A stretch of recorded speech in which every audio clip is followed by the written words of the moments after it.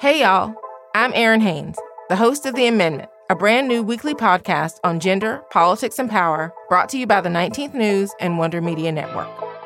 You've probably heard the news that this election year, our democracy is at stake.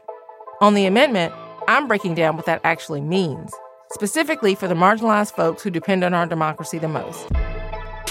This is a show that dives past the headlines and gets clear on the unfinished work of our democracy. Listen to The Amendment now, wherever you get your podcasts. We often hear, and we talk a lot about in this country, American exceptionalism. But when it comes to paid family and medical leave, America is exceptional in the worst possible way. No matter who you are or where you work, you probably know someone who's had to take time off to care for themselves or their loved ones. In most countries, that need is understood and supported with guaranteed paid leave for workers. But on this topic, like many in the care economy sphere, the U.S. stands out in the wrong kind of way. Welcome back to Women Belong in the House. I'm your host, Jenny Kaplan. Today, we're talking about paid family and medical leave. This part of the care economy is familiar to most. It's easy to think of it as solely encompassing parental leave, but paid family and medical leave includes much more. American workers are not guaranteed compensation if they need to take a leave of absence to care for a new child, an ailing family member, or their own health. At the onset of the COVID-19 pandemic, it looked like the U.S.'s outlier status on this subject might finally change. In March of 2020, Congress acted swiftly and in a bipartisan manner to create a federal emergency paid sick and child care leave program. Because so many of our nation's essential workers didn't have access to these programs, it was a crucial part of our initial response to the pandemic. But once again, the breakthrough proved temporary. Despite the fact that the American public overwhelmingly supports a paid family and medical leave policy, despite the fact that we're the only industrialized nation without such a policy, when Democrats moved to make paid family and medical leave law through the Build Back Better Act, it didn't make it through. So today, I'm asking why this seemingly popular program became such a contentious issue in the fight over Build Back Better. What kinds of protections do currently exist? How has the conversation evolved? And where do we go from here? To do that, I'm first joined again by White Picket Fence host and family sociologist, Julie Kohler. Hi, Julie. Hi, Jenny. It's great to see you. I'd love to start off by asking about your experience with paid or unpaid leave as a working mom. Yeah, well, most importantly, when my son was born, he's now 7, I was one of the 20% of Americans who had access to paid parental leave. So in that respect, I feel very, very fortunate. I took 12 weeks of paid leave when my son was born, and during that time, I was able to care for him and really devote full time, to both recovering from childbirth and starting to adapt to life with a new baby. It was not law that my organization provided me with that leave, but it was something that they provided voluntarily because it was congruent with sort of the values that they espoused. And I realized that is a very rarefied position to be in. So for a long time, the amount of leave that I took, which was 12 weeks, was kind of considered the gold standard. And now, repeatedly, you hear about organizations, and especially so many of the tech companies that are offering more like 6 months paid leave. So we are seeing much more generous leaves, but these are contained within certain industries, within certain companies, and it is not widely available to all. And not surprisingly, when it comes to sort of who enjoys those benefits, it's largely highly paid workers.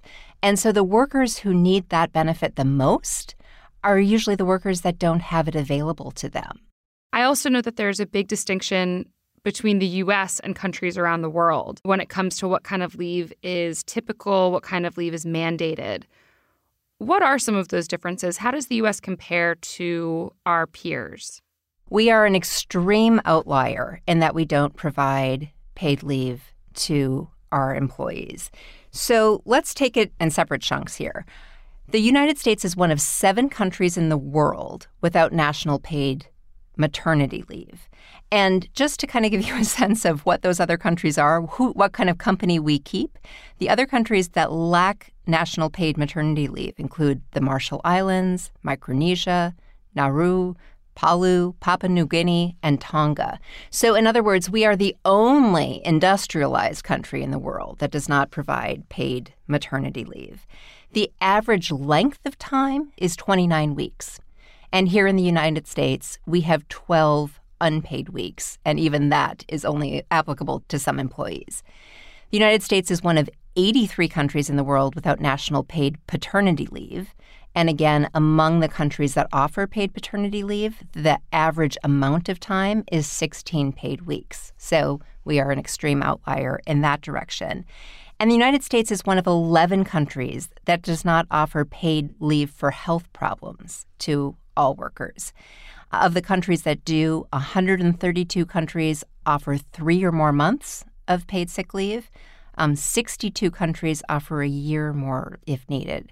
So in almost every other country in the world, there is a recognition that people have to deal with their own health issues, that they have family responsibilities that they need to attend to, and there is an understanding that they still deserve to be able to return to the workforce. Let's zoom in now on what we do have in the U.S. Before the 1993 Family and Medical Leave Act, or FMLA, workers had no sort of job security or protection when they had to take time off for family or medical reasons. What is the impact of that lack of coverage, and how has that changed since that was implemented? I think one thing I'd like to do is even take a step back one point further. So the first step in providing sort of any job protections for people for caregiving responsibilities was actually in 1978 when we passed the Pregnancy Discrimination Act. So prior to 1978, it was legal for an employer to fire a person who came and said that they were pregnant, which in the scheme of things is not that long ago. I mean, when Senator Elizabeth Warren was running for president, she often told the story on the campaign trail that when she was a 22-year-old teacher, she got pregnant with her child, told the principal the news, and was promptly not welcomed back. So pregnancy discrimination was rampant and widespread and legal prior to that. And so, there was real progress in the years from 1978 to 1993 when the Family Medical Leave Act was passed, in that pregnancy-related discrimination was illegal. But once you had a child, no employer was required to provide you with any leave to care for that child. So you couldn't lose your job on account of your pregnancy if you were a pregnant person, but you were not entitled to any amount of leave. So when that act was passed, it was a landmark step, and at least in concept, moving us to a point where we recognize that caregiving for a new child, for a new infant, is work, it is valuable, and that people have the right to return to their workforce after they have a child. It also recognizes that people have other reasons why they may need to be providing care to family members, and that it provides at least the ability to access unpaid time off to many workers to carry out those caregiving responsibilities. How did the 1993 Act come to pass? Was it a major fight? Was it partisan? I mean, it's hard to think about anything not being a major partisan fight these days. It was passed with some bipartisan support. It was something that President Bill Clinton at the time was a champion for, and it was a very, celebrated bill signing ceremony and really recognized as a major step forward. And what was the effect after it did pass? What was the effect on Americans and American families? Well, the most important statistic is that the Family Medical Leave Act has been used more than 280 million times between its passage, or when it went into effect in 1995, and now 27 years later. So that is really significant. Millions and millions of Americans have been able to access time off from their work in order to carry out their caregiving responsibilities. But there are, of course, problems. Number one is that the act was constructed in such a way so that it doesn't apply to every employer. You need to be an employer of a certain size. And so many millions of Americans work for organizations or companies that simply aren't covered by the Family Medical Leave Act. They're exempt from that. And the other problem is that this is unpaid leave. And so even for workers who work for organizations or companies that are mandated to provide that unpaid time off, for many workers, taking unpaid leave is just not practical or feasible. And so again, we have a policy that disproportionately is benefiting higher paid workers, and we have a bifurcation of who really, in practical effects, has access to this benefit.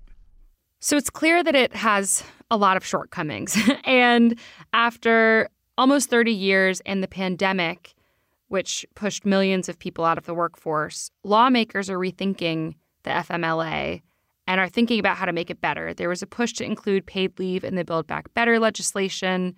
And yet, despite the fact that 84% of Americans support paid family leave, it was a major battle for it to be included. Why is that? Why does this feel so politically challenging if it has such broad popular support?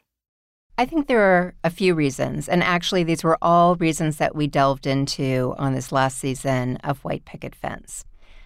One, there is a ideology about families and about who should be providing unpaid care work, who should be performing that unpaid care work. That is a legacy, frankly, of another era. But it has not been updated in the minds of too many policymakers that have discretion over this. So we really delved into that family ideology, this kind of idealization of a family type that doesn't exist that much in practice anymore, and actually was always a historical aberration. This kind of myth of the two-parent nuclear family with a breadwinner father and a homemaker mother. But still too often, that ideology of what families should look like, how they should be structured, is driving too many policy decisions. And so there's not a recognition that in today's economy, 2 salaries is often necessary in order to support families. There's not a recognition that not all families have 2 parents and that some may be headed by single parents and that single parent needs to be in the labor force. And there's not a recognition that, frankly, some families may just want to have both parents in the labor force. So we are still kind of grounding our policy decisions too often in a vision of family that just doesn't meet today's reality. But second, there's a whole ideology about the economy, how it works, what constitutes real economic activity. And for too often, this unpaid caregiving work has not been seen as real economically valuable work. Now, I hope the pandemic disrupted this to a certain extent. We certainly saw throughout the last 2 years that society, frankly, does not function without caregivers. But there is still a reticence to really provide the economic value to that work and to recognize it and to support it. And then finally, I would say that we have a bit of a democracy crisis. You know, if 84% of Americans are supportive of a policy and we can't get congressional movement, there is a real disconnect. We are not, as a country, doing what most people want. Our leaders, our elected leaders, are not representing the interests of most people. The issues that everyday Americans really care about are just not receiving the same attention and value in congressional debates that they do at people's kitchen tables. To dive into that congressional debate, I spoke with Representative Lauren Underwood from Illinois' 14th District. If you're a longtime listener of Women Belong in the House, then you're likely very familiar with Representative Underwood. This time around, we're looking at her fight to expand access to existing worker protections. Plus, she's taking us behind the scenes of what happened in Congress during the negotiations for Build Back Better, and why she ultimately thinks it failed to pass.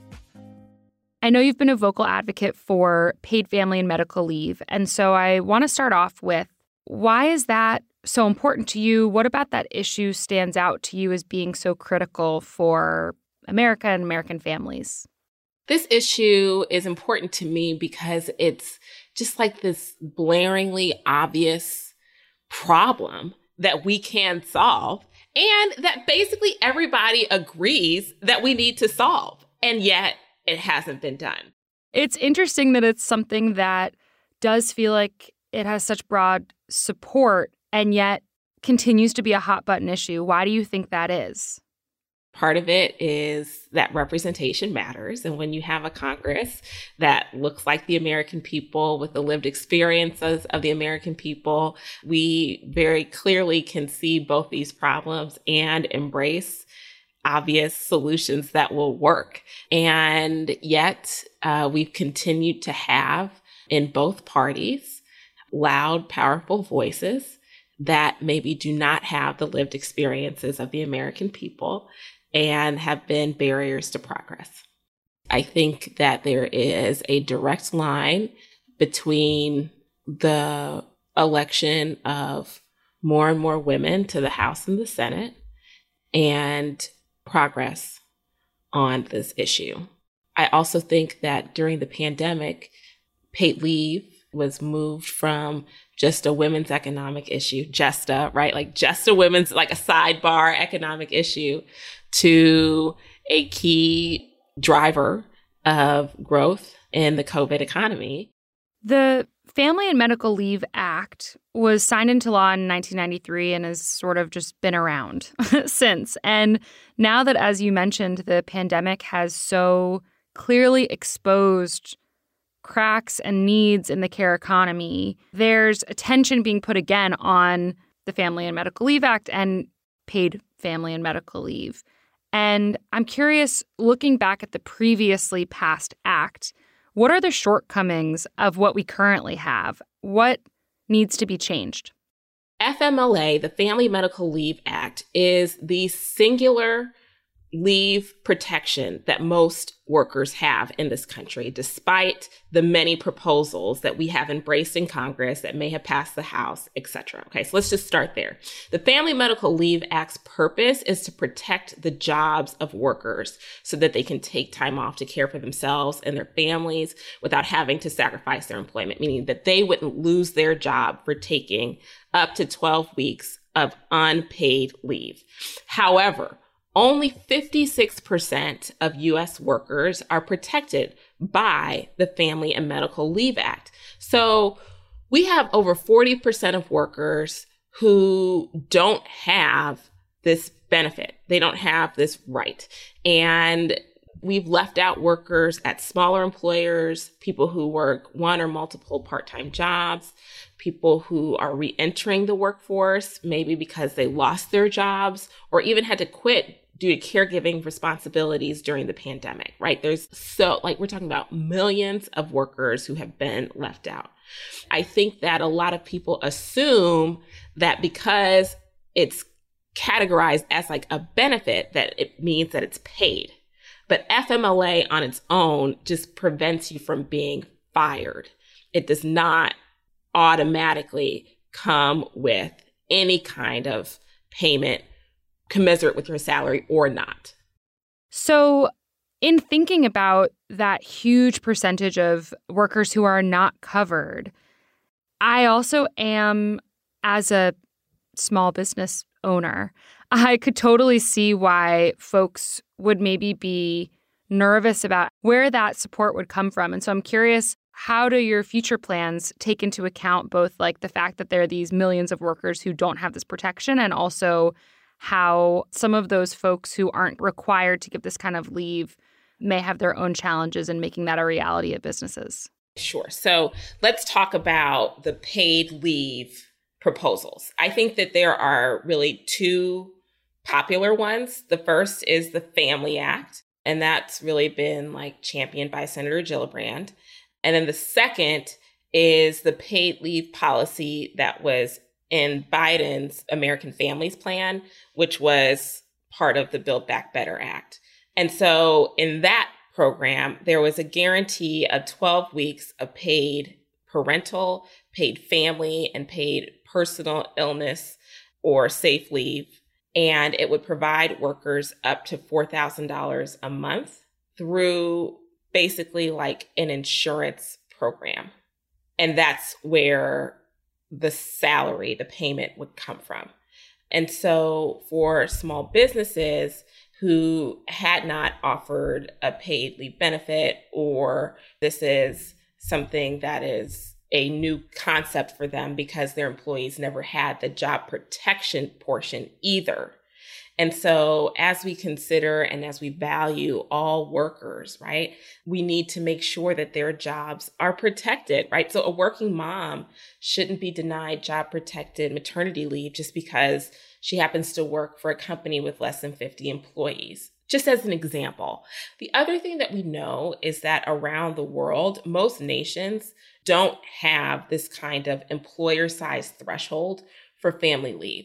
And so we've seen employers of all sizes be competitive in their countries and, create a sustainable economy in their nations. And so, we're pretty confident that a universal paid leave proposal that would cover all workers, regardless of employer size or length of employment or full or part-time status, would be successful here. Could you walk me through the different proposals? So there's the American Families Plan, the Family Act, and then my understanding is that you're also planning on introducing the Jobs Protection Act in the coming weeks. So what are the differences between those three things? So the key areas that we are hoping to improve from the existing law, the Family and Medical Leave Act, are one, to make sure that all workers, regardless of employer size, full or part-time status, the length of time that they've been on their job, which right now is a 12-month requirement that you've been at the job in order to even qualify to have your job protected for taking leave, okay? That all workers would qualify for the family and medical leave benefit. And that policy change is in my bill, the Job Protection Act, where we are really expanding the number of workers that qualify, breaking down barriers so that those workers will be able to access these important job protecting benefits. So if the Job Protection Act passes on its own, we would go from 56% of workers qualifying to nearly 100% of workers qualifying for, again, those 12 weeks of unpaid leave. That works hand in glove with the paid leave proposals. Those proposals would offer workers a salary benefit. Now, it's not going to be 100% under the federal program because we know that there is a wide range of salary workers in this country.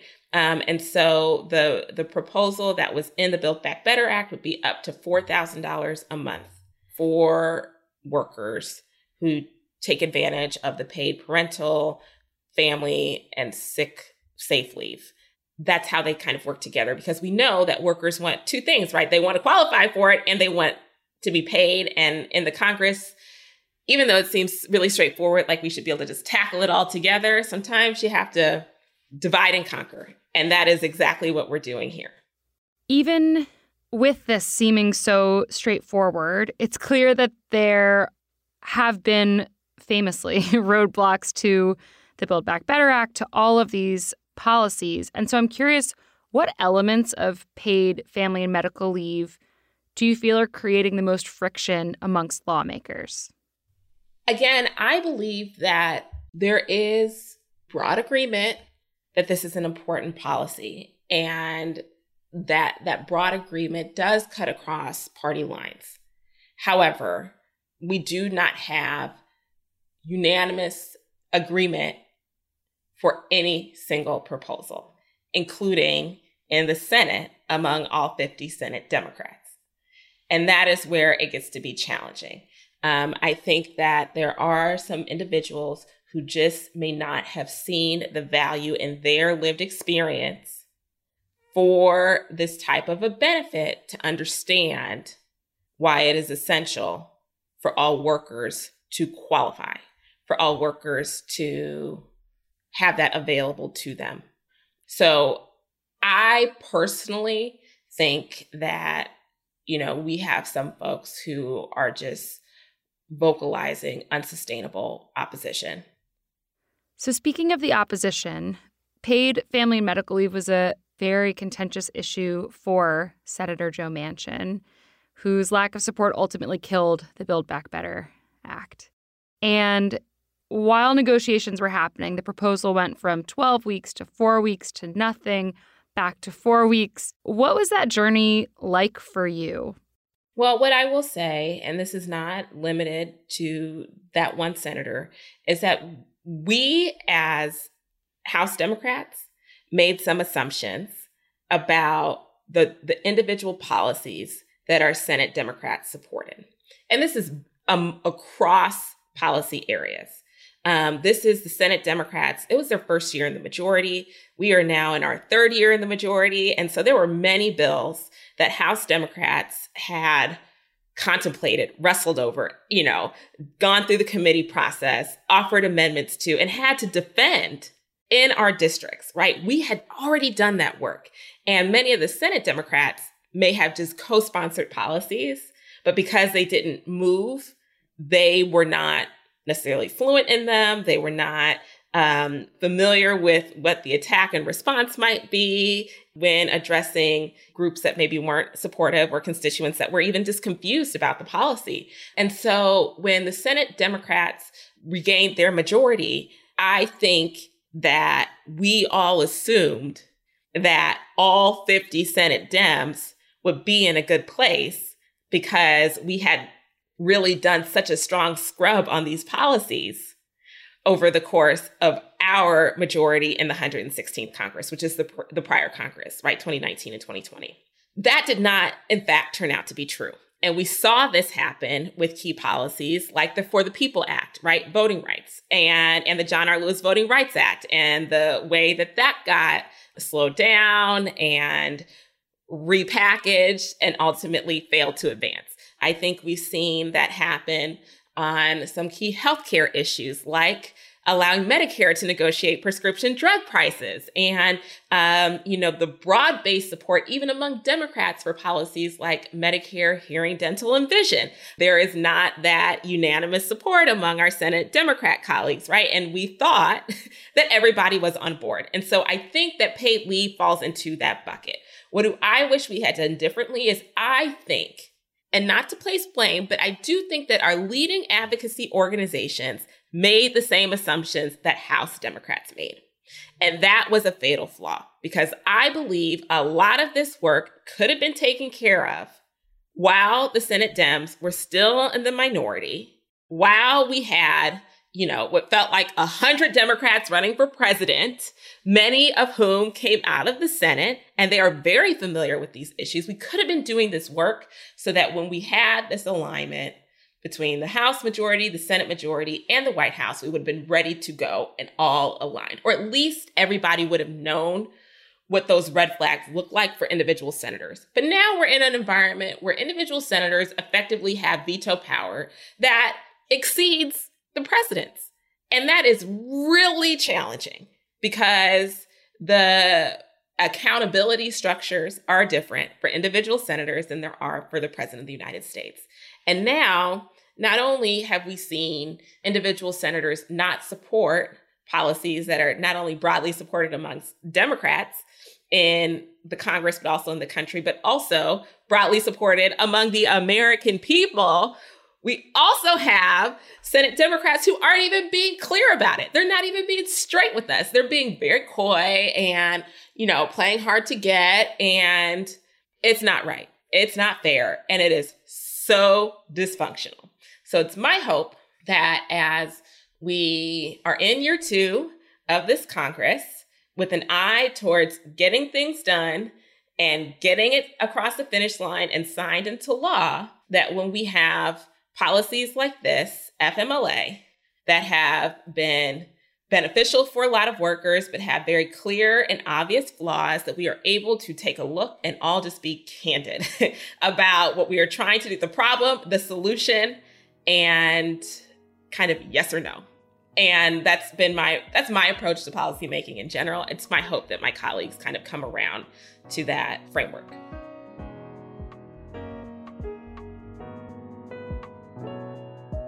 Wow. Well, it was really great to chat with Representative Underwood. As we've had her on the show previously, we documented her original run, and it's just great to see her in office. And it feels particularly exciting because she was part of this record number of women who ran for and won seats in the House. She represents the changing demographics of our representative bodies.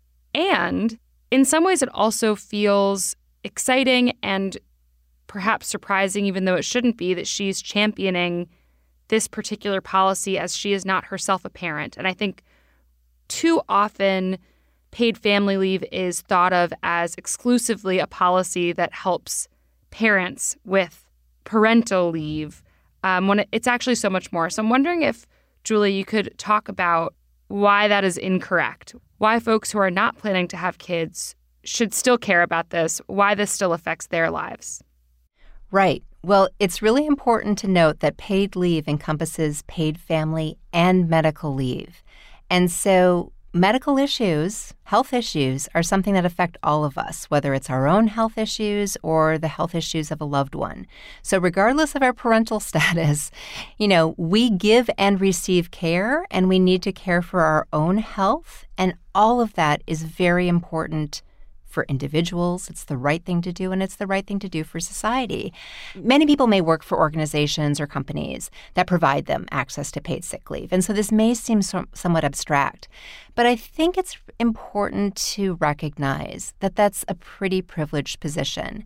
Right now in the United States, 77% of all private sector workers have paid sick leave. But in the lowest wage quartile, which means for workers that are making up to $15 an hour, only 52% of those workers do.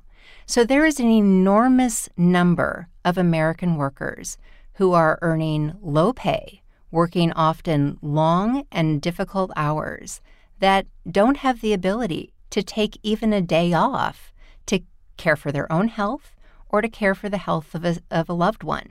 In January alone, 8.8 million Americans had to take off time from work to care for themselves or for a family member who had COVID. And if we do not have some protections in place, some assurances that folks can return to a job after taking that time, then we are doing them a tremendous disservice. These are workers who are keeping our economy afloat, and we owe them the right to be able to care for their own health and medical needs. Another statistic that Representative Underwood brought up that I found surprising myself was such a huge chunk of American workers don't even qualify for the Family and Medical Leave Act as it currently exists, just the protection part of things, let alone having paid leave. Exactly. The Family Medical Leave Act only provides unpaid leave to 56% of the workforce due to lots of exclusions based on the size of the business and worker tenure, how long you've been at your company or organization. So many workers just wouldn't even have that option, even if it was financially feasible for them to be able to take unpaid leave. In the past, it feels like paid leave was really seen as a women's issue. And now Representative Underwood and other folks in this conversation are framing it as a much broader issue of worker protection. Do you agree with that shift, or do you agree that that's the shift that's happened? I think it's good if we are starting to see this as a recognition that it is everyone's issue, because in fact, it always has been everyone's issue. And I think it is a reflection of the gender bias, quite frankly. The disproportionate caregiving that still falls on women's shoulders, that for so long, opponents were able to minimize this issue as a quote-unquote women's issue. The fact is that we are all caregivers. We all give and receive care throughout our lives. We all get sick and need to attend to our own personal health needs. I think the kind of the movement from paid family and medical leave from being perceived as sort of a quote-unquote women's issue to a worker issue, I think that's also been a reflection of the fact that with all caregiving issues, there's really been more and more attention to how essential caregiving is to our economy functioning. So we now have economic analyses that, calculate the value of this work, that there is actual monetary value in providing care for your family members, loved ones, and young children. And it's a fact that without these workers at their jobs, our society would simply collapse. So I think this framing and shift from sort of it being a child and family policy issue, a women's issue, to an economic issue, I think that's a welcome development and one that hopefully will continue on. Something else that really struck me, Representative Underwood referred to senators who don't support paid leave as expressing unsustainable opposition. Does that resonate with you? I think it's possible for folks to continue to obstruct and oppose wildly popular policies that overwhelmingly are supported by the American public, Republican, Independent, and Democratic alike. But I think once people know the stakes and recognize those facts, people will be held to account. The part of me that believes to my bone in real democracy does see this as an unsustainable position in the long term, this opposition. I am really heartened by the fact that we are making gains, too, in political representation that looks more like the American public. And I think on issues like paid family and medical leave, it will make a huge difference. I know that I personally always was supportive of these issues. But I remember thinking that 12 weeks, of paid leave when I had a new baby would feel great. Like that was so luxurious and felt so, so much like I had the gold standard of benefits at the time. And then I remember coming back to work when I had a 12-week-old infant. And, my baby wasn't sleeping through the night. I was getting maybe 3 to 4 hours of interrupted sleep. And I remember just feeling like I was exhausted. I had trouble breastfeeding and I had a hospital-grade breast pump that I was hauling back and forth to the office. And it is just so unreal what we require parents to do in this country. It is so unbelievably challenging. And these were in the best of circumstances. I had a healthy baby. I had a pregnancy without complications. I had a relatively easy childbirth. And I was still really struggling at 12 weeks to manage both. So what we are requiring people to do in this country that don't have access to those benefits, it is really inhumane. And it shows, I think, a lack of respect for these workers' dignity, for the value of their work, and of the value of their families and the caregiving responsibilities that they carry out. And I really hope that as more and more people come into positions of elected office and can reflect on their own experiences, can reflect on their own challenges, it will make this opposition unsustainable. I do believe paid family and medical leave is going to be a reality in this country at some point, and it is a question of when, not if. Next week on Women Belong in the House, we're diving into the cost of childcare with Assistant Speaker Katherine Clark. To get deeper into the history of the caregiving crisis, tune in on Thursday for another episode of White Picket Fence. Women Belong in the House is a Wonder Media Network show created by me, Jenny Kaplan. It's produced by Grace Lynch, Maddie Foley, and Taylor Williamson. Original music by Miles Moran. Special thanks to Julie Kohler. Talk to you next time. Have you ever thought about what it's like to be a woman in the room with Putin and Trump? Or maybe you've asked yourself what the Republican Party should really stand for. Or perhaps you're someone who's just constantly wondering if work-life balance is really possible. If you find yourself asking important questions like these, or just want to be better informed about the world around you, then you should check out the podcast The Economist Asks, where you'll find answers to thought-provoking questions, from politics to dating apps to business. Each week, influential guests like Malala Yousafzai, Maggie Gyllenhaal, and Melody Hobson sit down with host Anne McElvoy for in-depth and challenging conversations that keep us curious and informed. So keep asking, keep listening, and keep learning. Join the conversation today by subscribing to The Economist Asks podcast. That's The Economist Asks podcast from our friends over at The Economist. Subscribe and listen for free today, wherever you get your podcasts.